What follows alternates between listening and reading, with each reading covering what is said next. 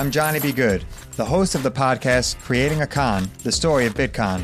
This podcast dives deep into the story of Ray Trapani and his company Centratech. I'll explore how three 20-somethings built a company out of lies, deceit, and greed. I've been saying since a very young age that I was going to be a millionaire. If someone's like, oh, what's your best way of making money? I'm like, oh, we should start some sort of scheme. Listen to Creating a Con, the story of Bitcoin on the iHeartRadio app, Apple Podcasts, or wherever you get your podcasts. I am the ferryman. In the shadows of the afterlife, the Ferryman of Souls guides America's most influential spirits to their eternal rest. Where are you taking me? Are you death? This road is not on any map. How much for a ticket?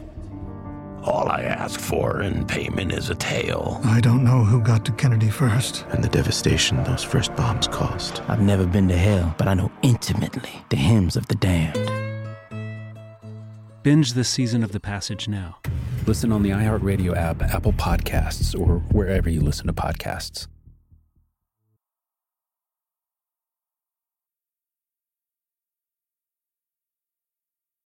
Listen to the highly anticipated 100th episode of Tank and Jay Valentine's R&B Money Podcast with artist Chris Brown. Even working with you, from Carrie Hilson, Adonis, back in the day, I was 15, 14 doing that album. So like I said, I was in school like, okay, this is how you do it. This is how you make a song. There's a verse, a pre-chorus, and then a hook. I didn't know none of that. You learned that over a summer, bro. That's what it felt like. That's what it felt like. Listen to R&B Money on the Black Effect Podcast Network, iHeartRadio app, or wherever you get your podcasts. Rivals is a production of iHeartRadio.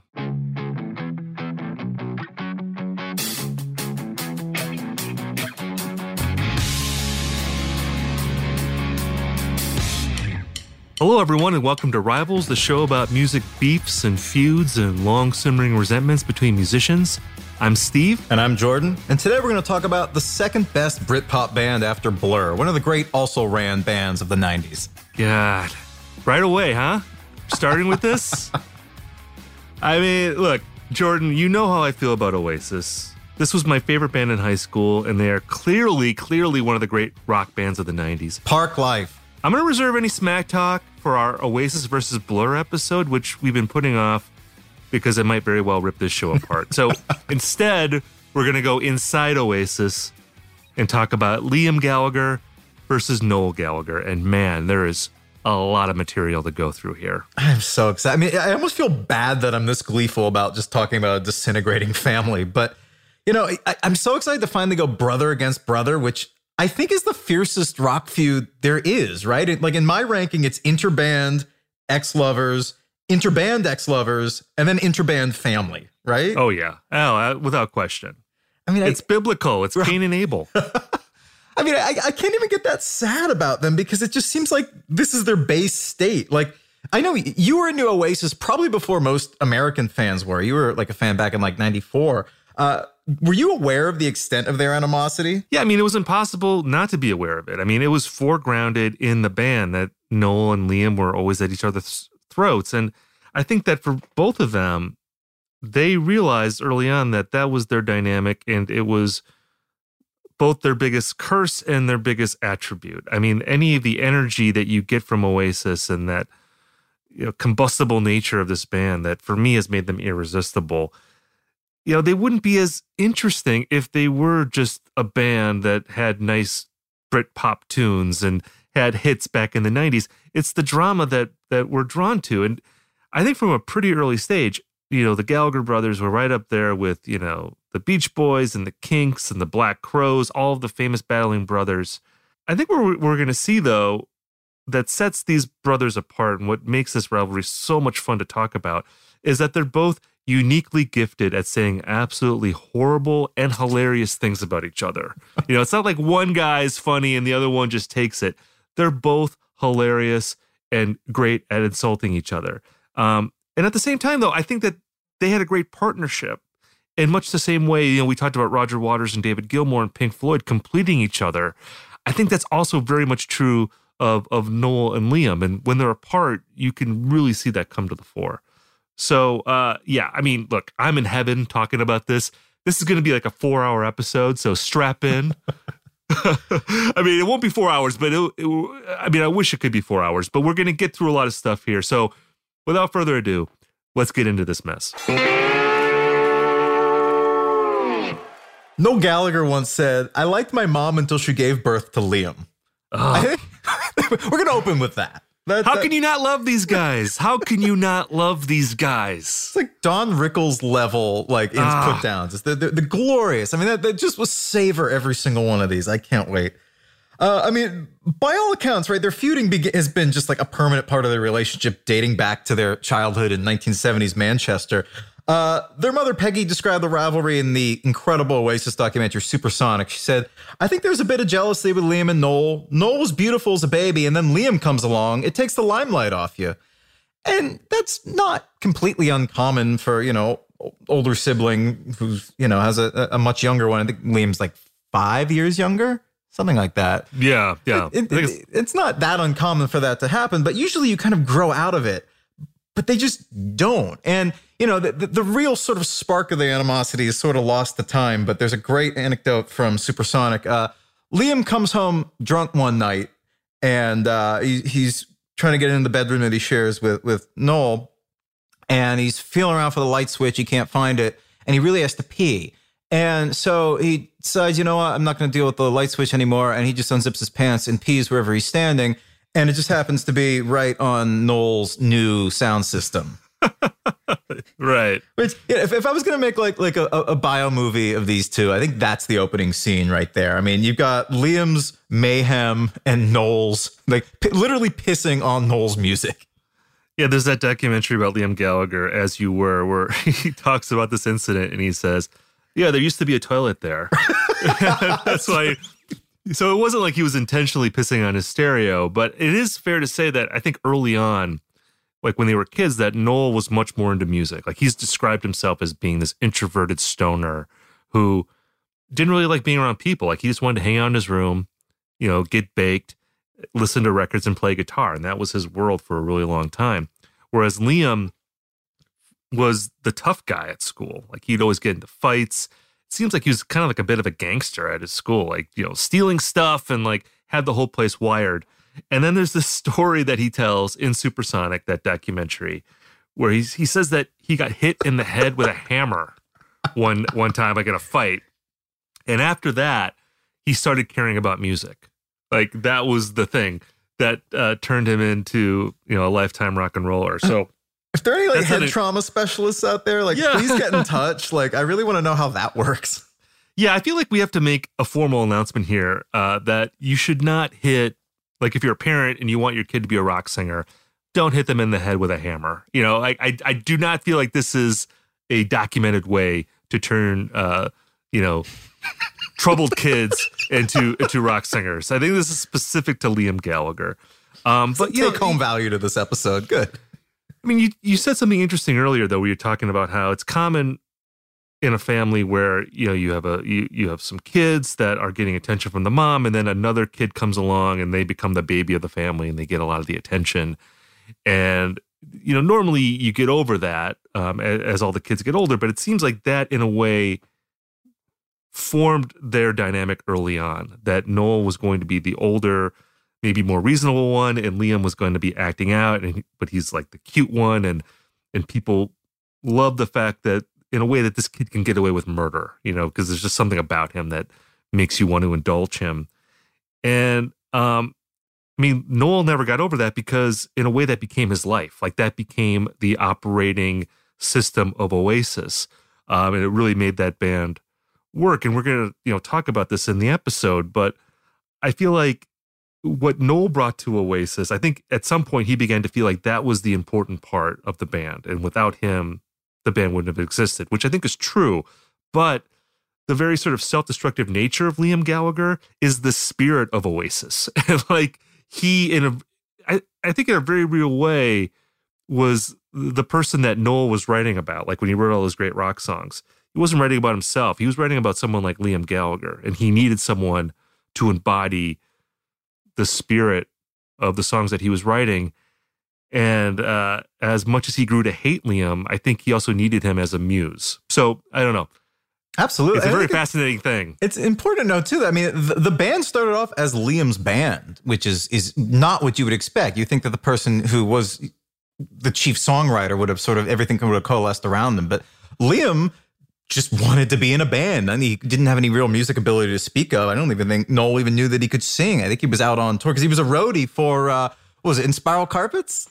Yeah, he's on the road, and he's talked about how that was his ambition. Like, he had no real drive to be a rock star himself, that he liked being a roadie, and he could just hang out with the band, and he could be stoned all the time, and it was great. But yeah, he was eventually fired from that band. And like you said, Liam had this group. They were called The Rain, which is a terrible name.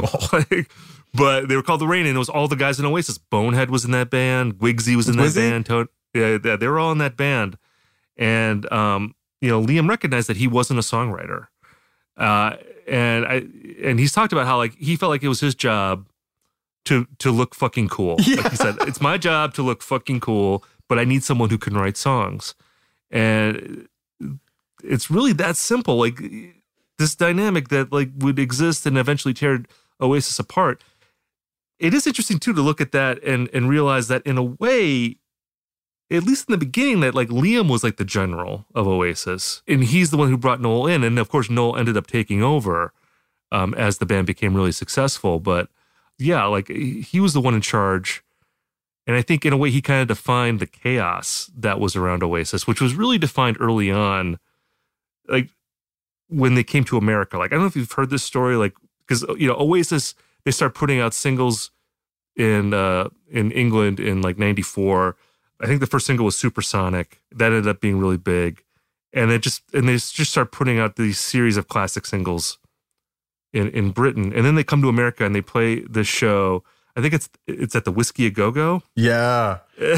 Like, they're basically snorting crystal meth, like, for days. Well, they think it's cocaine, which is a real, which is a rookie LA mistake, really. Like, always check what the powder is before you do multiple lines of it. So yeah, they've been up for days before because they couldn't sleep because they've done lines and lines and lines of crystal meth.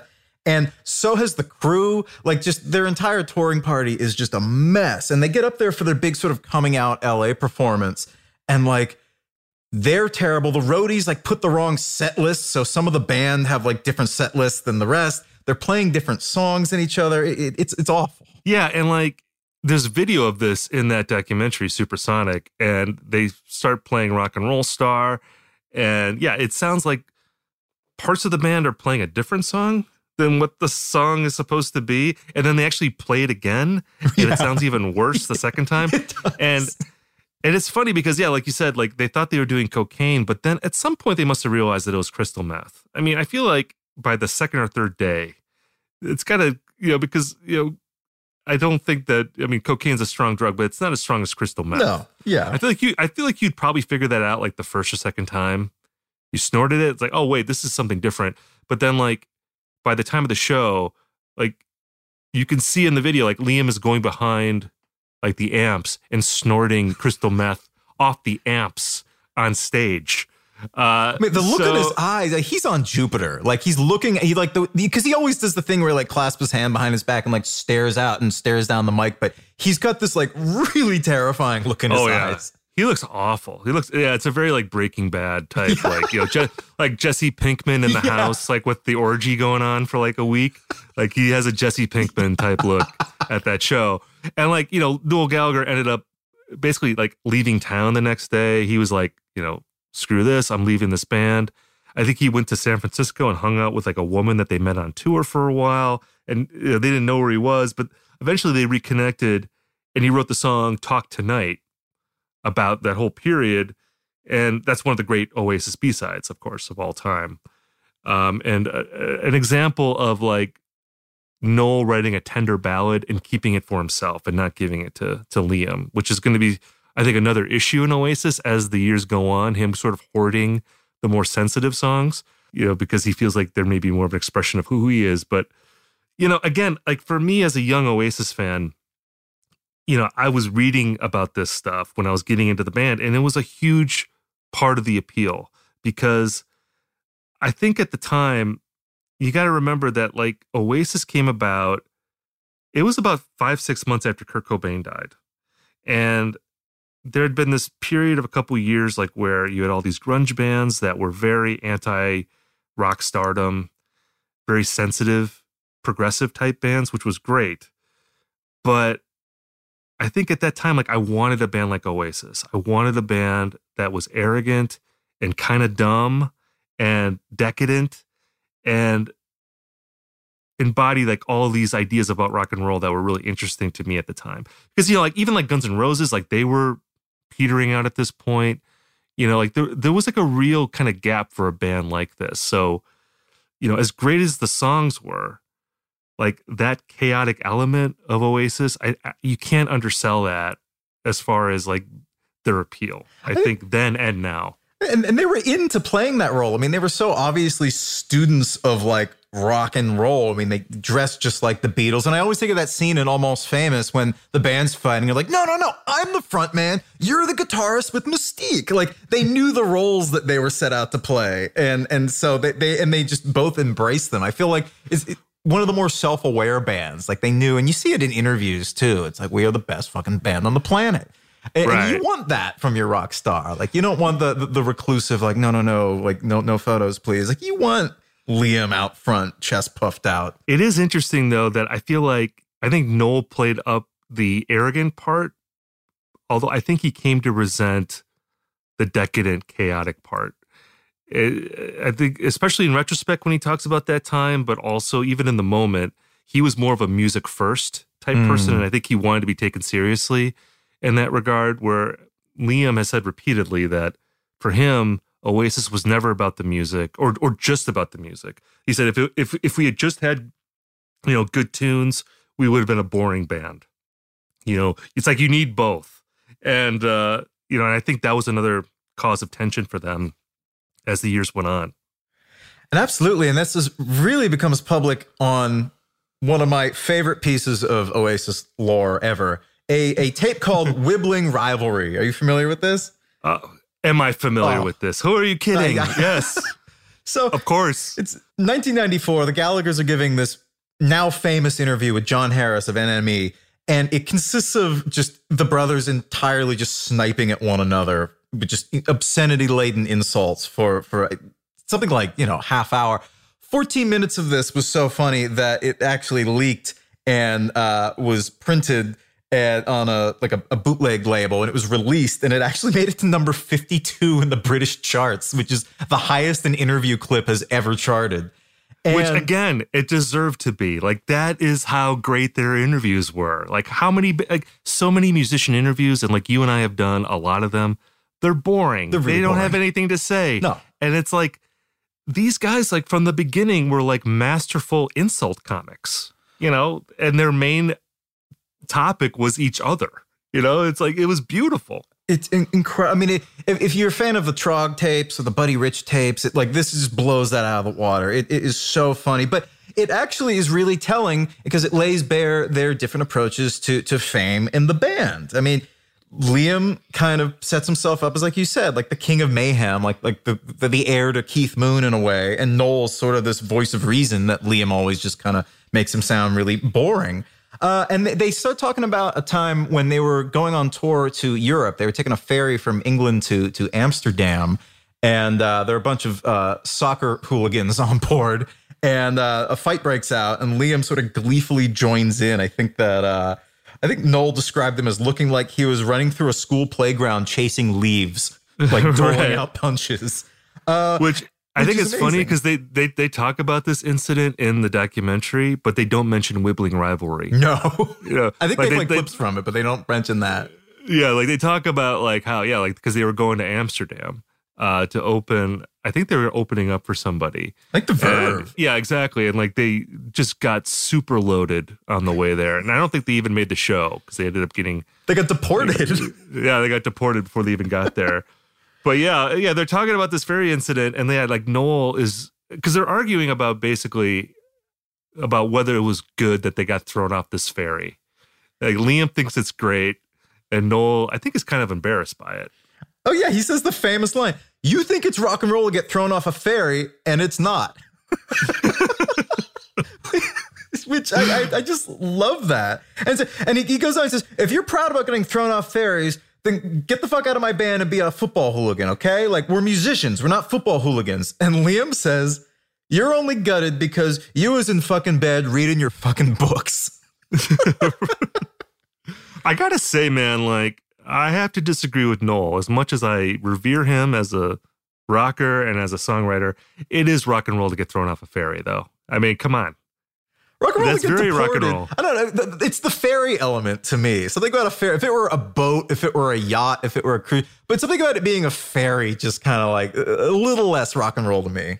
Well, it's a ferry on the way to Amsterdam. Oh, yeah, that's fair. So that's I think when you factor in the Amsterdam aspect, then it's like rock and roll 100%. Right. Okay. Ferry to Amsterdam filled with soccer hooligans. You were right. You're absolutely right. I walked that back. But yeah, I mean, like Noel talked about this, like, you know, years later.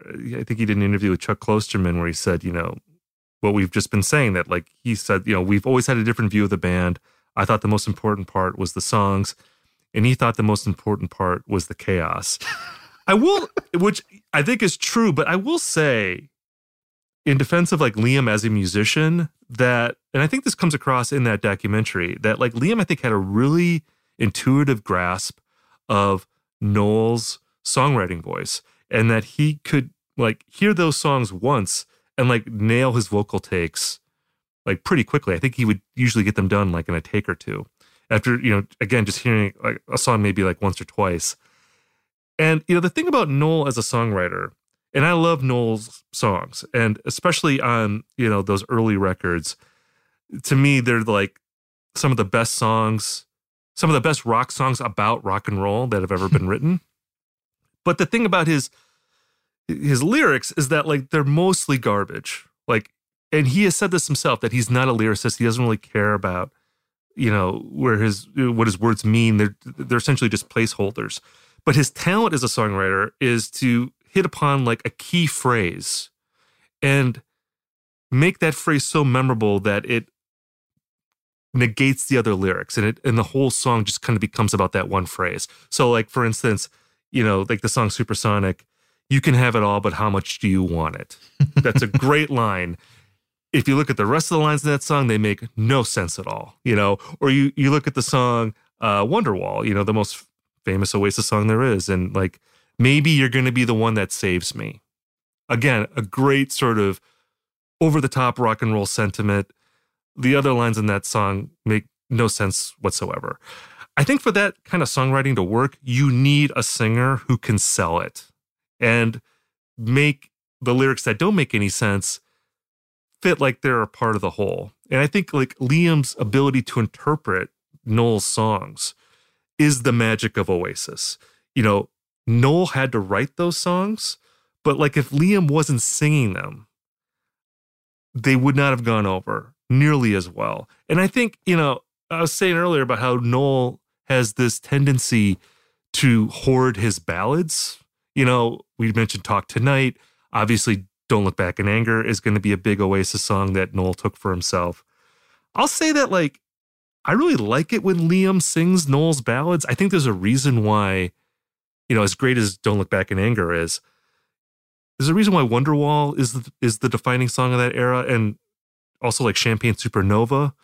I'd say like Slide Away is another example, like from the first record. Ooh. The idea of this sort of like punk kid singing a more sensitive song and maybe showing a softer side of himself, it's such a powerful thing. And in a way, I think it's more of a true Oasis sentiment than like the more sensitive guy singing the more sensitive songs. Like having the lout, the drunken lout, show you a moment of vulnerability. It's such a powerful thing, and it draws you in. And I think that is the Oasis dynamic right there. And it's what made that band so great. I think it's what I love about some of Rod Stewart's songs too, to be honest with you. When he has like some of the more, like when he's doing like the Tim Hardin song and You Wear It Well. Right. Yeah, it's a similar sentiment. Like he's on stage doing stuff with the Faces and then the quiet acoustic stuff. Yeah, I never thought of it like that. And like the swaggering guy who's like the fun time party guy, but then he's going to take a moment and maybe he's drunk, you know, maybe he's wasted and that's why he's sensitive now. But like, he's going to tell you that like, maybe you're going to be the one that saves me. You know, it's like, whoa, like this guy is saying that? Like, I think that's what made that song such an anthem. You know, it was the combination of the song and also Liam's ability to project it out and to turn it into something other than what it would have been just on the page. You know, obviously Don't Look Back in Anger is an amazing song too. And I'm glad Noel sings it. He sings the hell out of that song. There's a part of me, though, that kind of wishes Liam would have sung that. I'd be curious to hear what that would have come off like. But it's interesting because during sessions for Wonderwall, he was living the drunken lout part to the hill. There's a famous story during sessions for What's the Story, Morning Glory. Noel was supremely annoyed when Liam went down to the pub and brought like 20 strangers back to the studio when he was trying, like, painstakingly figuring out his guitar parts. Noel's just like, all right, get the hell out of the studio, please leave. And then Noel goes to bed only to be woken up by an absolutely irate and supremely trashed Liam banging on his door. Noel wards him off with a cricket bat. I think he hits him over the head with it, right? Oh, yeah. I'm sure. Of course. I mean, it's like, you know, if you have a cricket bat in the vicinity of Oasis in the mid-90s, it's going to get smashed over someone's head, man. You know, it's like when you watch those old movies and there's a chase. A pie. And, like, yeah, exactly. Or like two guys are moving like a plate glass window across a street. It's like, well, that window's going to get smashed. You know, it's going to get smashed by, like, you know, the car chase here. Yeah, and, like, you know, there was definitely, you know, and this is around the time too, like, because definitely Maybe comes out, it becomes a phenomenon, especially in England, but it's also more of it's more of a hit in America than like a lot of British bands were doing at that time. And of course, What's the Story, Morning Glory comes out, and that ends up really blowing up all over the world. And as Oasis gets bigger and bigger, you can see the chaos in the band get more and more exaggerated. There's that great MTV Unplugged special that they did. I think that was 96, when Liam was so drunk and belligerent that he wouldn't go on stage and sing. So, like, Noel had to be the lead singer, and I think he comes out and he says, you know, hey, it's the Ugly Four, you know, coming out, which is a funny thing. But again, it kind of speaks to what we were talking about earlier, that thing that goes back to childhood, that, like, oh, you know, my younger brother's the cute one. He gets all the attention. It's sort of like a passive-aggressive reference to that in a way. And what's great about that special, of course, is that, like, Liam, it's not like he was back in the hotel room. Like, he was in the studio heckling the band. So, like, they show him drinking, you know, pints and smoking heavily, and he's also heckling the band at the same time. And then, of course, he ends up bailing at the last second out of an upcoming U.S. tour. I think because he said he had to look for a house. Yeah, which is one of the more novel rock and roll excuses, I have to say. Like, yeah, like the record company tried to smooth it over. Like, oh yeah, Liam was called away for, like, to sort out a personal matter, and he's like, Liam, I don't know why he admitted the fact that he's, oh yeah, I can't go to perform for silly fucking Yanks. I got to find a house to live in. So, which, you know, one of the things maybe you should have planned for. So the tour continues with Noel on vocals. Liam joins later, and it's kind of a mess. They swing by the MTV VMAs, cause a huge uproar, I guess, by swearing and spitting, which, you know, honestly, MTV probably should have also prepared for. Noel cuts the tour short, I think, and just says, fuck it, I'm going to go back to England. And at this point, I think everyone thinks Oasis is, you know, moments away from breaking up. Yeah, but instead they make Be Here Now, their third record. And, you know, this was a major event for me. I remember buying the record. I think I bought it the day it came out. I was living in my dorm at the time. School hadn't started yet, but I had to come back early because I worked for the school paper. So I remember just being in my dorm room by myself, listening to Be Here Now over and over again while watching coverage of Princess Diana's death, because she died, I think, right after that.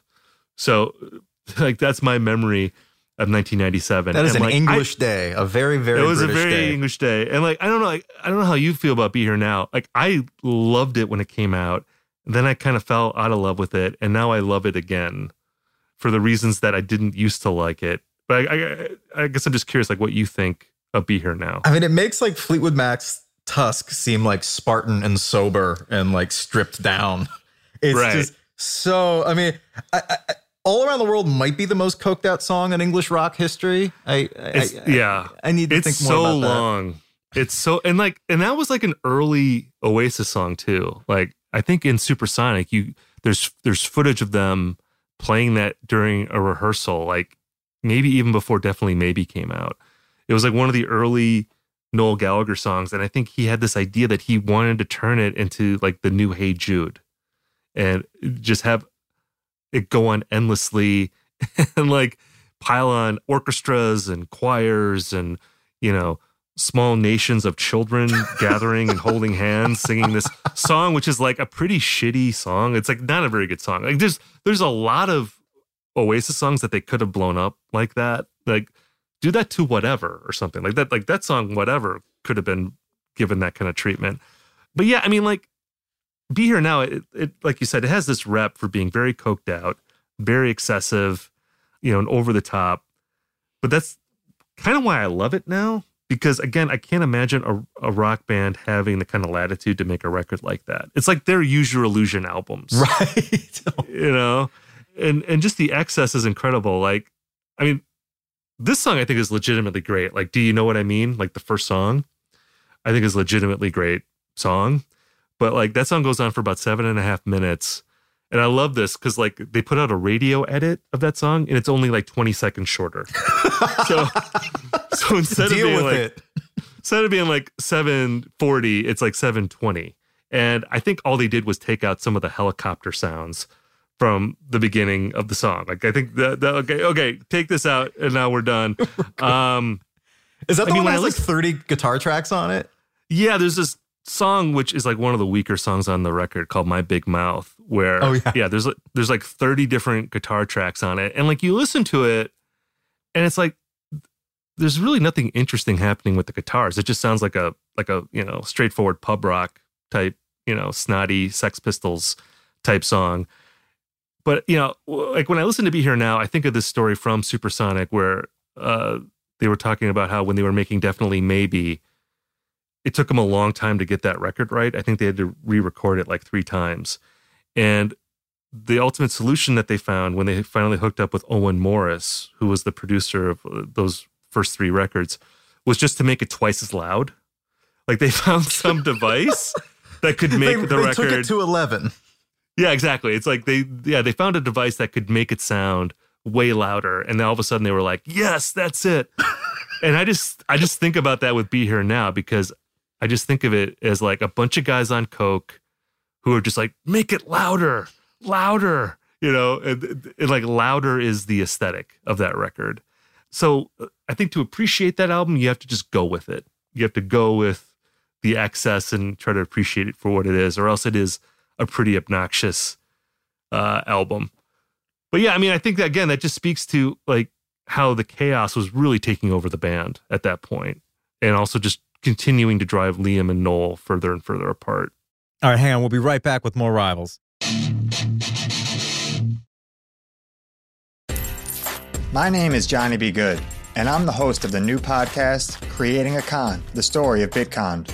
Over this 9-part series, I'll explore the life and crimes of my best friend, Ray Trapani. I always wanted to be a criminal. If someone's like, oh, what's your best way of making money? I'm like, oh, we should start some sort of scheme. You see, Ray has this unique ability to find loopholes and exploit them. They collected $30 million. There were headlines about it. His company, Centratech, was one of the hottest crypto startups in 2017. It was going to change the world, until it didn't. I came into my office, opened my email, and the subject heading was FBI request. It was only a matter of time before the truth came out. You can only fake it till you make it for so long before they find out that your Harvard degree is not so crimson. How could you sit there and do something that you know will objectively cause more harm in the world? Listen to Creating a Con, the story of Bitcon, on the iHeartRadio app, Apple Podcasts, or wherever you get your podcasts. I never thought I'd take my 3 young kids to Sicily to solve a century-old mystery. But that's what I'm doing in my new podcast, The Sicilian Inheritance. Join us as we travel thousands of miles on the beautiful and crazy island of Sicily. as I trace my roots back through a mystery for the ages and untangle clues within my family's origin story, which has morphed like a game of telephone through the generations. Was our family matriarch killed in a land deal gone wrong? Or was it by the Sicilian mafia? A lover's quarrel? Or was she, as my father believed, a witch? Listen to The Sicilian Inheritance on the iHeartRadio app, Apple Podcasts, or wherever you get your podcasts.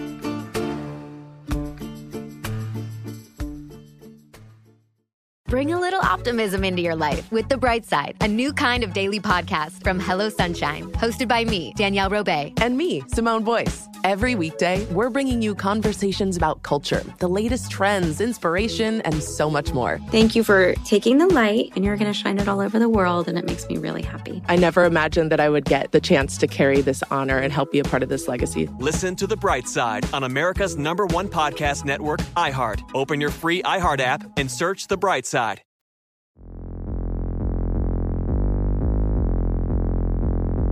It gets really bad in 2000. So at this point, Oasis' original drummer, Tony McCarroll's out of the band, and they got Alan White in, and they're on tour. It's 2000. They're on tour in Spain, and Alan White's injured his arm, and so the band can't play that night. And when you're Oasis and you can't play music, you go drinking. That's just what you do. So they're out drinking, and Liam finally goes too far with Noel. He makes a joke about Noel's daughter, Anais, I think is how you say it. Is that how you say his daughter's name? Sure, let's say it. We'll say if Noel, if you're listening, you can say something really rude about us on Twitter. That'd be great. So Liam questions the paternity of Noel's daughter. I think he might have claimed paternity of Noel's daughter because he has gone on record describing her as, quote, his fucking kid. So Jesus. Yeah, whatever it was, it way overstepped the mark, and they got into a major fist fight. I think Noel split Liam's lip, actually. And so Noel left the band for, the second time after the LA incident, and the band completed the European tour without him. And I guess it took Liam years to apologize for this. Like, the family stuff becomes a real sticking point. The stuff with Noel's daughter becomes a real sticking point with their relationship in the years to come. Yeah, and I feel like, it's hard not to blame him. Once you're going after someone's kids, it's like, okay, this isn't like talking about getting kicked off of ferries anymore. Now we're bringing in civilians into the fold, and that's never a good thing. Right. Which, surprisingly, for the rest of the 2000s, their relationship is as harmonious as it's ever going to get, I guess, because Noel had switched over to psychological torment, I guess. He starts to psychologically terrorize his younger brother. He gives an interview in Spin in 2005, and he says, Liam's completely freaked out by me now. He's actually frightened to death of me. I can read him. I can play him like a fucking slightly disused arcade game. I can make him make decisions that he thinks are his, but they're really mine.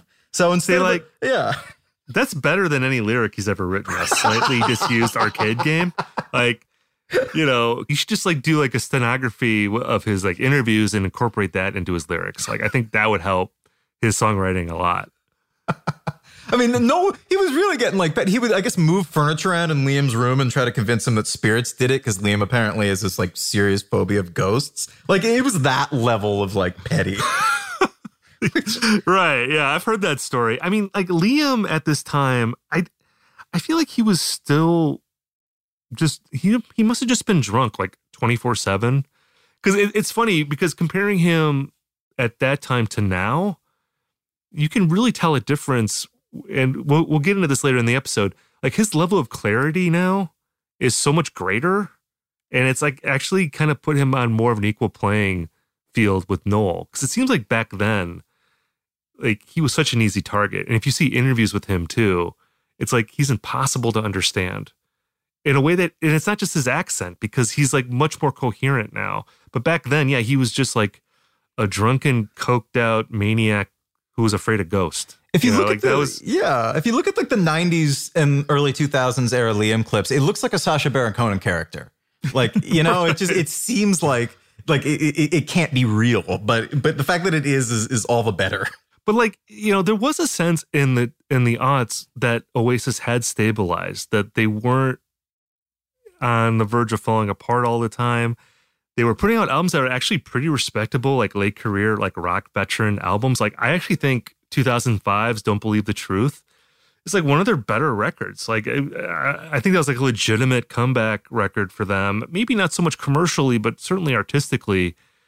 You know, and then like Dig Out Your Own Soul, like some of those records, like they were doing well. There was almost a feeling like, well, maybe they kind of got over what they, you know, all that turmoil in the 90s, and they can just be a band that goes on forever. And the funny thing is, Dig Out Your Soul is that I guess Liam really strongly objected to the use of keyboards on the album. It became this huge sticking point. Noel later said, like, Liam has this irrational fear of keyboards. So they were starting to get, you know, I think Noel described their prior albums after Be Here Now as like, you know, all right, just we're a rock band doing 4 on the floor, guitar, bass, and drums. That's it. Nothing fancy. And then Noel decided for Dig Out Your Soul we want to get fancy again. So, and Liam was not happy with that. It's like, although like when you listen to an album, it's like not some radical departure. Like they didn't make Kid A, like Dig Out Your Own Soul. It's like still like an Oasis record, but I think it just shows like an Oasis, like their template is like fairly narrow sonically. And, you know, any deviation from that looks like a pretty radical departure. And, you know, like you said, I think it's fair to say that Liam probably had a lot to do with that. If you look at Noel's solo career, he does veer a little farther away from like the straight ahead rock that you hear in Oasis. Didn't Liam hate Wonderwall at first? I hadn't heard that story. No, is that true? I think Noel said in some interviews, like, yeah, this is the guy who hated Wonderwall at first because the drums went bum da da bum, and that was like too much for him. Oh, see, I wonder if he was just saying that though to make a point. Liam looks stupid. Right. Yeah. Know, which isn't hard to do with Liam sometimes. But anyway, this sense that I had anyway, maybe I just had wishful thinking back then that Oasis had stabilized. I mean, that blew up essentially in August of 2009 because they're playing this festival in Paris. And, you know, Liam and Noel apparently had been having tensions on this tour for a while. There was a fight that they had over Liam's fashion line, which again, this is going to be a running theme on this show, me railing against fashion lines. I feel like when there's ever an artist who starts caring about fashion more than music, it's always the end. The music is about to get really bad. Music's about to get bad, you know, because it's like, I want to make boots now instead of paisley shirts. I want to make cool belts instead of cool songs.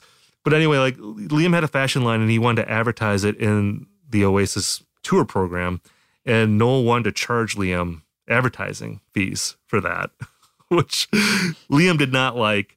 So they're arguing about that. And it all comes to a head backstage at this festival in Paris. And like, how did this, I'm trying to remember everything. I know that there was a plum involved. I know Liam threw a plum at Noel. I think he might have and then I think Noel smashed a guitar.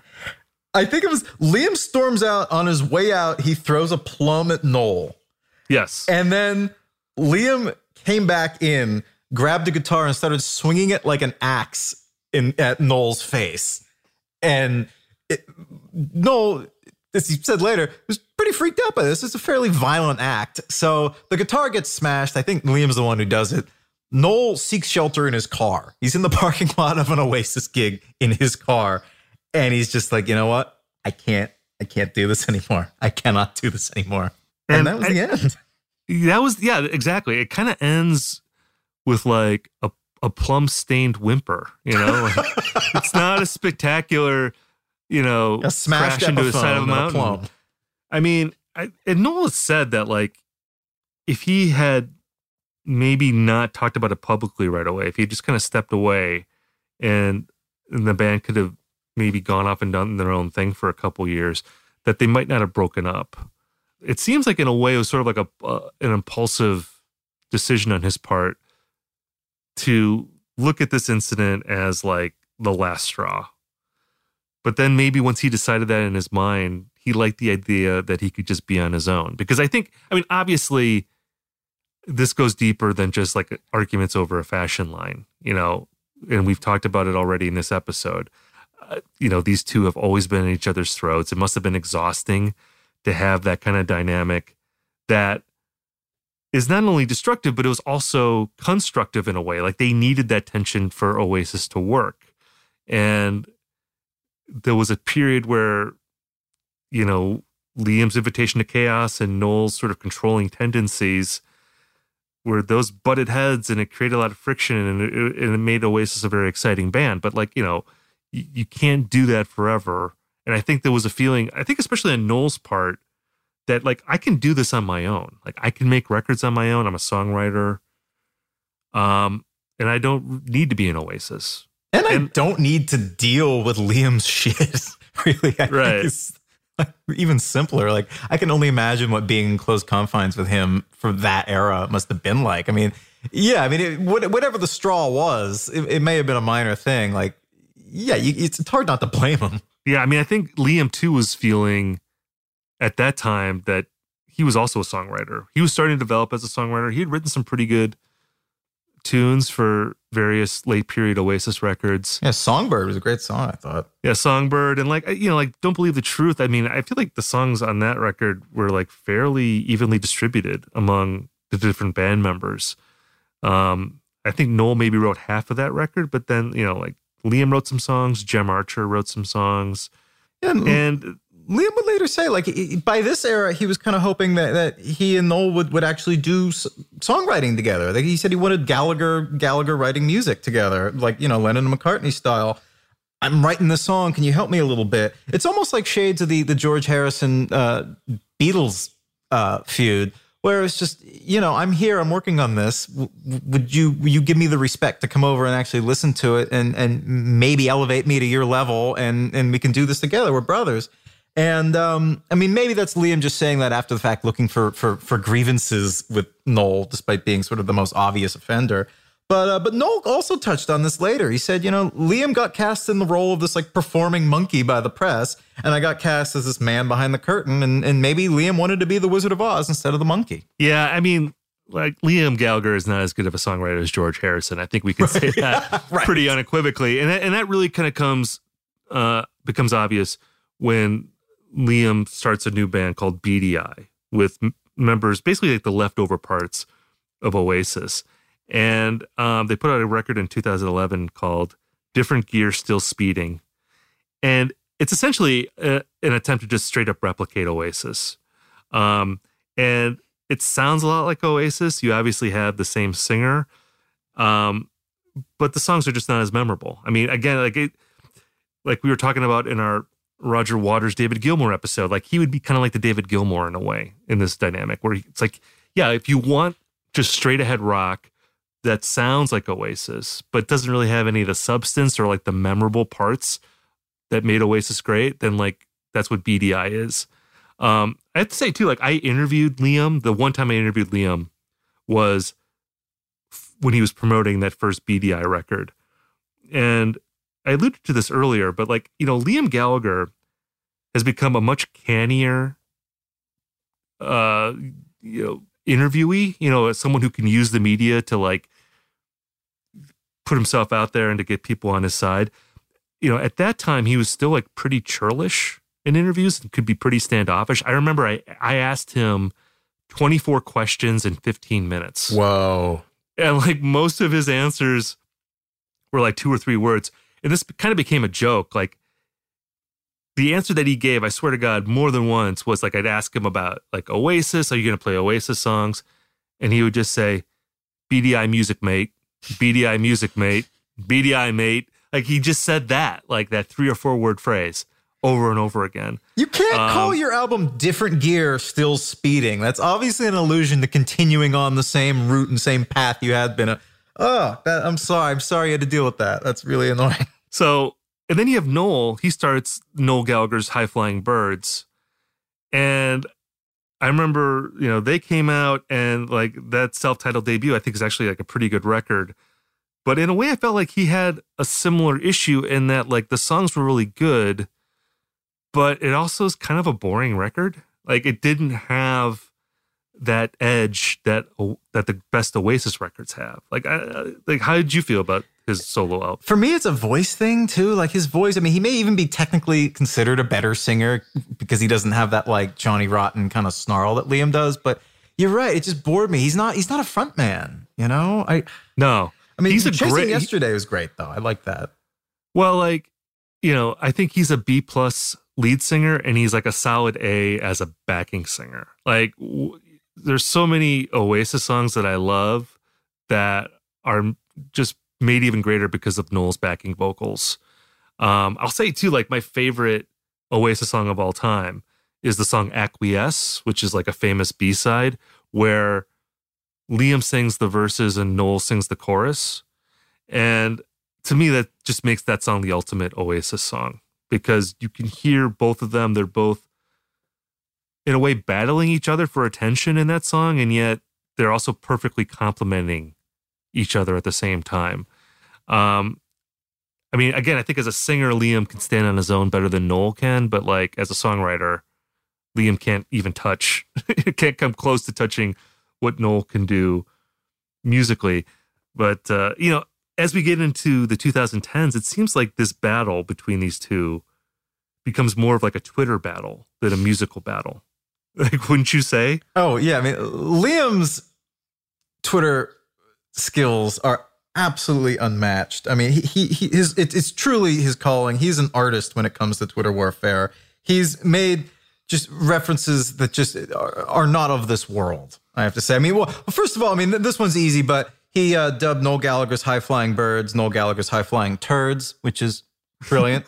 That's a classic line there. And he really just takes it from there. And he, speaking directly to the fans, you're right. He somehow has leveraged his persona as sort of the unstable, crazy one who's, let's face it, the reason why Oasis probably isn't together, to somehow just pleading his case directly to fans and making himself seem more like the aggrieved party. Like, he's the one who wants Oasis to get back together, but my boring ass brother wants to do his boring ass records and he won't do it. Yeah, I mean, to me, that's the most interesting part of this feud as they've moved into middle age, because, the Twitter aspect of their battle is more of a one-sided battle. Like, Noel, I don't think, is on Twitter. Normally, the way he manifests his own side is he'll do an interview, and then those quotes will end up on Twitter, and then Liam will react to it.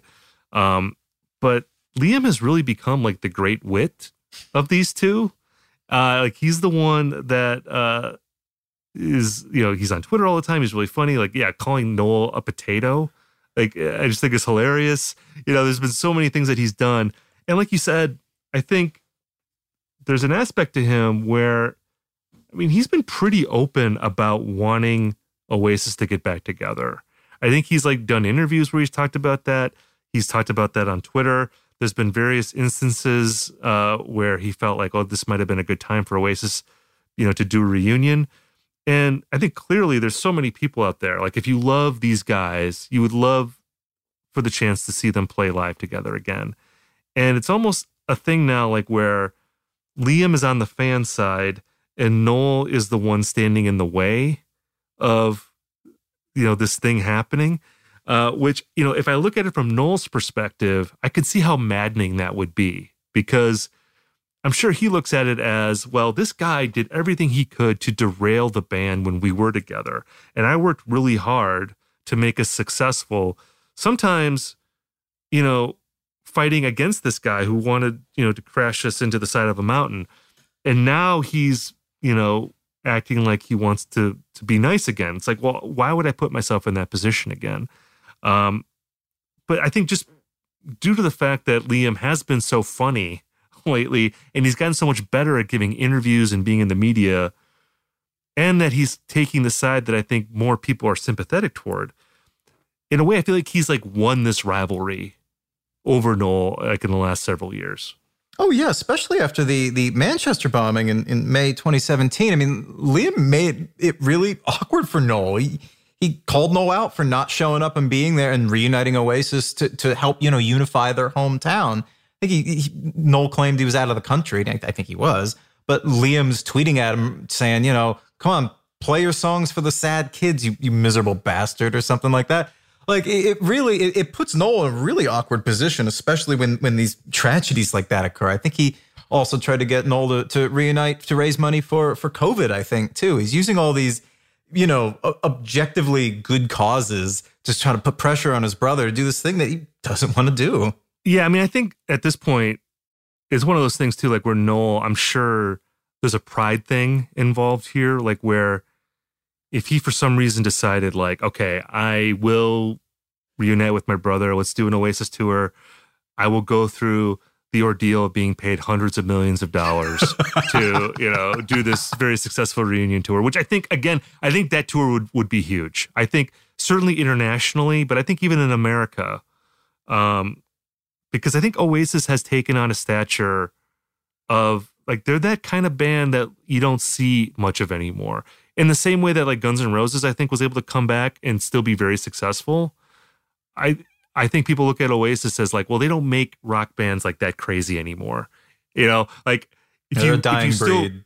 Exactly. And if you appreciate that kind of band, I think Oasis, even if you weren't a huge fan of theirs in the 90s, they have enough of a catalog, they have enough hits that people know, and just the vibe that they portray, there's something there I think that would draw a lot of people in. But I think for Noel, it just requires, allowing so much water to go under the bridge for him to do that. Like we were talking earlier about how, Liam is insinuating that like his daughter isn't his real daughter, like things like that. It's like, how do you put that behind and not lose face, I'm sure that's something that he must struggle with when he thinks about this. Oh, yeah. The daughter stuff is something he cited again and again as being a main reason why he just can't forgive Liam. I guess Liam texted Noel's daughter because Noel's wife called Liam fat on social media. And so Liam texts Noel's daughter saying, you better tell your stepmom to watch out. And of course, which is, and then she goes to her dad, Noel, and shows him this text from Uncle Liam. And Noel goes on, I think he was on social media or Facebook. I forget where he went. And he said, you threatening my kids now, dude? Like, no, like, this is not, like, if you weren't a rock star, we would file a police report on you. Like, this is not, like, you can't do this. And he's also said, like, there's been weird voicemails and other things that he's left Noel's daughter. So, yeah, I think that the daughter thing for him is particularly like a bridge too far for him. I mean, he's even said like, the only reason I would ever get Oasis back together at this point is to shut Liam up and get him away from my family. But I don't want to give in. I wouldn't give him the satisfaction. I just wonder like with some of this stuff and like, look, I think Liam, don't text his daughter. That's not, can we just put the kids off to the side? Like just keep it one-on-one here. I totally understand Noel being upset about that. That's so crazy to me. I will say though that like I think there's an element here where Noel and Liam, again, we've talked about this before, but like they look at Oasis differently, and I think in a way a lot of this arguing is about like how they want Oasis to be regarded and how they want it to be remembered. Noel wants it to be about the songs. He's always talked about how, this is like when Oasis was first becoming popular. Like he wanted Oasis albums to be looked at as timeless. He wanted them to be regarded the same way we look at great Beatles records or great Rolling Stones records. Like he cares about the lineage of rock history and he wants to be in that company. Whereas Liam, I think, also cares about that, but he also embraces the pro wrestling aspect of Oasis. Like the idea that Oasis is a band that lives large, that they cause controversy, that they make people upset from time to time, but that is a big part of their appeal. And I think even now with like a lot of his tweets, or even like when he's texting Noel's daughter, I think there's an element of him being like, the Macho Man, Randy Savage. I think there's like a wrestling aspect to that where he's playing up the idea of him being like this flamboyant frontman and like, this is what you do. And like, especially now, because how many Liam Gallaghers are there in the world? Like there's not really that many anymore. So it's like there's even more of a need for someone like that. And I have to say like I'm sympathetic to both sides because I do think Oasis made great albums and they should be regarded as, again, some of the best rock music of that era. But I also love the pro wrestling aspect of Oasis. And every time Liam picks a fight with Noel on Twitter, I eat it up. To this day, like I never get sick of it. So, that I think is the kind of the crux of like what this rivalry is. Yeah, there's a part of you that wants them to be just happy enough to share a stage, but not actually happy. It's like Lindsey Buckingham and Stevie Nicks. Like you don't want to see them really hug on stage. Like you want to see them stare each other down during the chain. Like, it's just, Yeah, that is such a huge part of their allure, and what I love about them too. And just like the fighting, but like how exhausting it must be to be in the middle of that. And I get that, but also entertain me, rock stars, and make each other miserable. That's what I want. We're going to take a quick break to get a word from our sponsor before we get to more Rivals.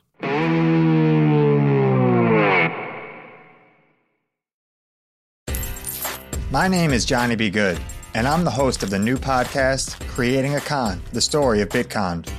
Over this 9-part series, I'll explore the life and crimes of my best friend, Ray Trapani. I always wanted to be a criminal. If someone's like, oh, what's your best way of making money? I'm like, oh, we should start some sort of scheme.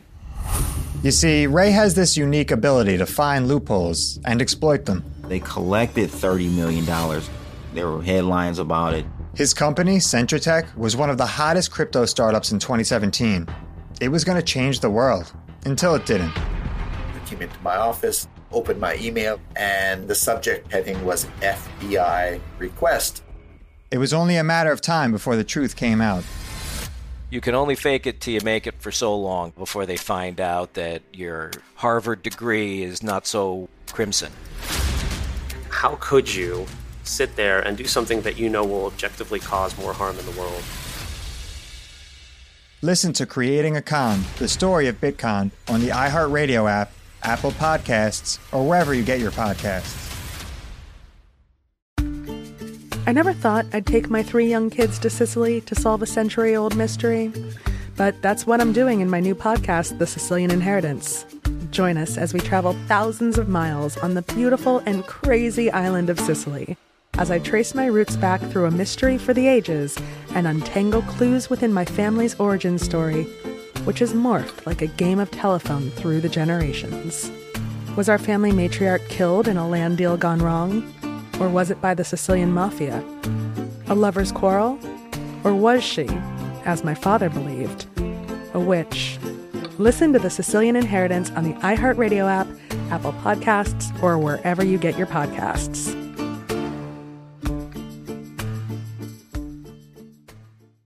Bring a little optimism into your life with The Bright Side, a new kind of daily podcast from Hello Sunshine, hosted by me, Danielle Robay. And me, Simone Boyce. Every weekday, we're bringing you conversations about culture, the latest trends, inspiration, and so much more. Thank you for taking the light, and you're going to shine it all over the world, and it makes me really happy. I never imagined that I would get the chance to carry this honor and help be a part of this legacy. Listen to The Bright Side on America's #1 podcast network, iHeart. Open your free iHeart app and search The Bright Side.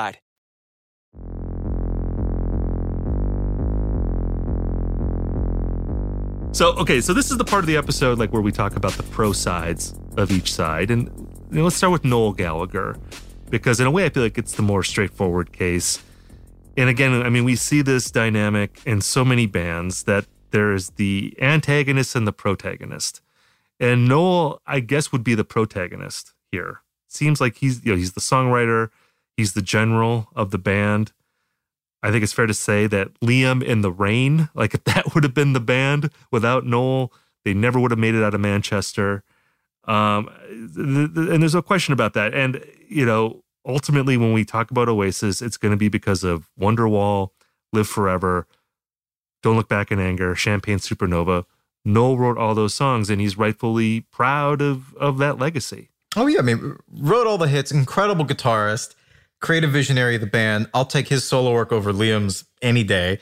And I think it's brilliant that he pushed the band to try to grow creatively. I mean, there's a quote that they gave when they released Definitely Maybe where Noel was saying like, well, all we wanted to do was release an album. When we did that, now we're looking forward to a lifetime of boredom. He said something like that. And it could have been easy. They formed a band to get the hell out of Manchester, and they did that. And yet Noel still tried to push beyond, and something like Be Here Now. I mean, we joke about how sort of overblown it is, but like trying different things, I think was really laudable. And even when they didn't work, it's still just making the effort gave their later era stuff in particular more depth. Yeah, and I think all you have to do is ask yourself, like, what if Liam was your younger brother? It's like, how well would you deal with that? I mean, just this irritant in your life for, from the time that you were a little kid. I think he was relatively patient with Liam for a really long time, and it just got to a point where he couldn't take it anymore. And, again, like if I put myself in this position, could I have lasted that long in a band with someone like Liam Gallagher? I don't know. I think Noel deserves some credit for that. Switching over to the pro Liam side, like I said earlier, as annoying as he can be as a brother, I'm sure, to me, he embodies the spirit of Oasis. Like in his prime, he was young, dumb, drunk, and he was absolutely magnetic. It's frankly what separates Oasis from every other Britpop band. And all due respect to Damon Albarn, I'm not taking you blur show him shots. No respect. But like Damon Albarn is not nearly as rock and roll as Liam Gallagher. He doesn't have the kind of swagger that Liam Gallagher has. He doesn't have the kind of presence that he has. And I think as a musician, as a singer, Liam is underrated. I think at his peak, he was one of the great rock singers of his time. And he was able to communicate, I think, more emotional depth than he's given credit for. I mean, go back to Definitely Maybe and listen to the song Slide Away. His vocal on the chorus of that song, incredibly resonant and emotional. And I think it just hits harder because it comes from the guy who's singing about cigarettes and alcohol and singing supersonic. Like he can be that, but he can also show you a more tender side that you maybe wouldn't expect. So as a frontman, I put him really high on my own list of favorite frontman. And as much as like The Rain, the old Liam Gallagher band, wouldn't have made it without bringing in Noel Gallagher and becoming Oasis, I think a band where Noel Gallagher was the frontman or they had some other guy singing lead, they wouldn't have hit the heights that Oasis did. You needed that guy, that singer, for it to be Oasis. Oh, yeah. I mean, he could sell some truly terrible Oasis lyrics, too. I mean, some might say, the sink is full of fishes because she's got dirty dishes on the brain and my dog's been itching in the kitchen once again. I mean, awful. It's only a certain kind of guy can sell that line, and Liam can. He makes it sound badass when he sings it. It sounds awesome. He's like the personification of the band and everything it represents. I mean, like you said, Noel was happy just being a roadie. He even though the fact that Liam couldn't write a song and really didn't have much musical talent to speak of, he just wanted it so badly that just by sheer force of will and attitude, he sort of willed this band into existence. So yeah, I agree. He is the spirit of Oasis. So bringing these guys together, and we've hit upon this time and again in this episode, but I think it's clear that they're worth more than the sum of the parts. That what made Oasis work and what drew fans like me into the band was the tension between these guys, the very real tension of them arguing all the time, and also the tension of what they represented, the idea of chaos and order pushing up against each other constantly. And if it were just one, the band would have either spun out of control or they would have been a boring Britpop band that we don't care about anymore. But because they had both, that is what makes Oasis special. And it's what, for me, brings me back to their great records time and again. And I think they do hold up. And even if these guys never play together again, I think what they created together will stand up as like the defining British rock of the 90s. Sometimes it feels like they're playing the long con and this feud is just like a way to hook us all in for some, inevitable reunion tour bonanza, which, I'll allow. Do you think that on some level they actually really like each other? I think the animosity is genuine, but it's hard for me to believe that they won't eventually reunite. I saw Liam Gallagher play a solo gig a couple years ago at First Avenue in Minneapolis, and it was a great show, but I couldn't help but think that across the street is the Target Center, which is like a 20,000 seat arena, which I'm pretty sure Oasis played there back in the past. And it was just like, Oasis needs to be in this building. Liam Gallagher needs to be in this building. And I'm sure like Liam in his own mind thinks that. Noel might have a harder time coming around to that, but you can't run away from your destiny. I feel like this is their destiny. And as difficult as it is, the burden of being an Oasis, maybe they can suffer through the inevitable, millions and millions of dollars that they will be paid to get together, when that finally happens. Noel, Liam, get back together, like each other, but not too much. Yes. And don't look back in anger, Liam and Noel. You know, because maybe you're going to be the only ones who save each other. Ooh, very nice. I think that's fair to say. That's, you know, like, again, like that line stands out. That's why that stands out. It's a powerful line, and I think it applies to these guys. So make it happen, guys. Steven, you and I are going to live forever. Yes, we're going to live forever, man. We're going to definitely live until next week when we do another episode of Rivals. So please tune in at that time for our next episode, and we'll talk at you guys next week. And that's the end.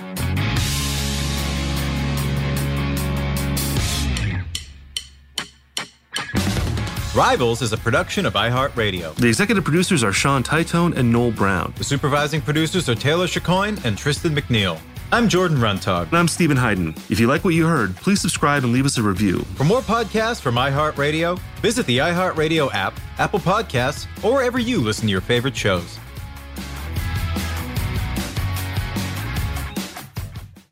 I'm Johnny B. Good, the host of the podcast Creating a Con, the story of Bitcon. This podcast dives deep into the story of Ray Trapani and his company, Centratech. I'll explore how three 20-somethings built a company out of lies, deceit, and greed. I've been saying since a very young age that I was going to be a millionaire. If someone's like, oh, what's your best way of making money? I'm like, oh, we should start some sort of scheme. Listen to Creating a Con, the story of Bitcon, on the iHeartRadio app, Apple Podcasts, or wherever you get your podcasts. I am the ferryman. In the shadows of the afterlife, the Ferryman of Souls guides America's most influential spirits to their eternal rest. Where are you taking me? Are you death? This road is not on any map. How much for a ticket? All I ask for in payment is a tale. I don't know who got to Kennedy first. And the devastation those first bombs caused. I've never been to hell, but I know intimately the hymns of the damned. Binge this season of The Passage now. Listen on the iHeartRadio app, Apple Podcasts, or wherever you listen to podcasts.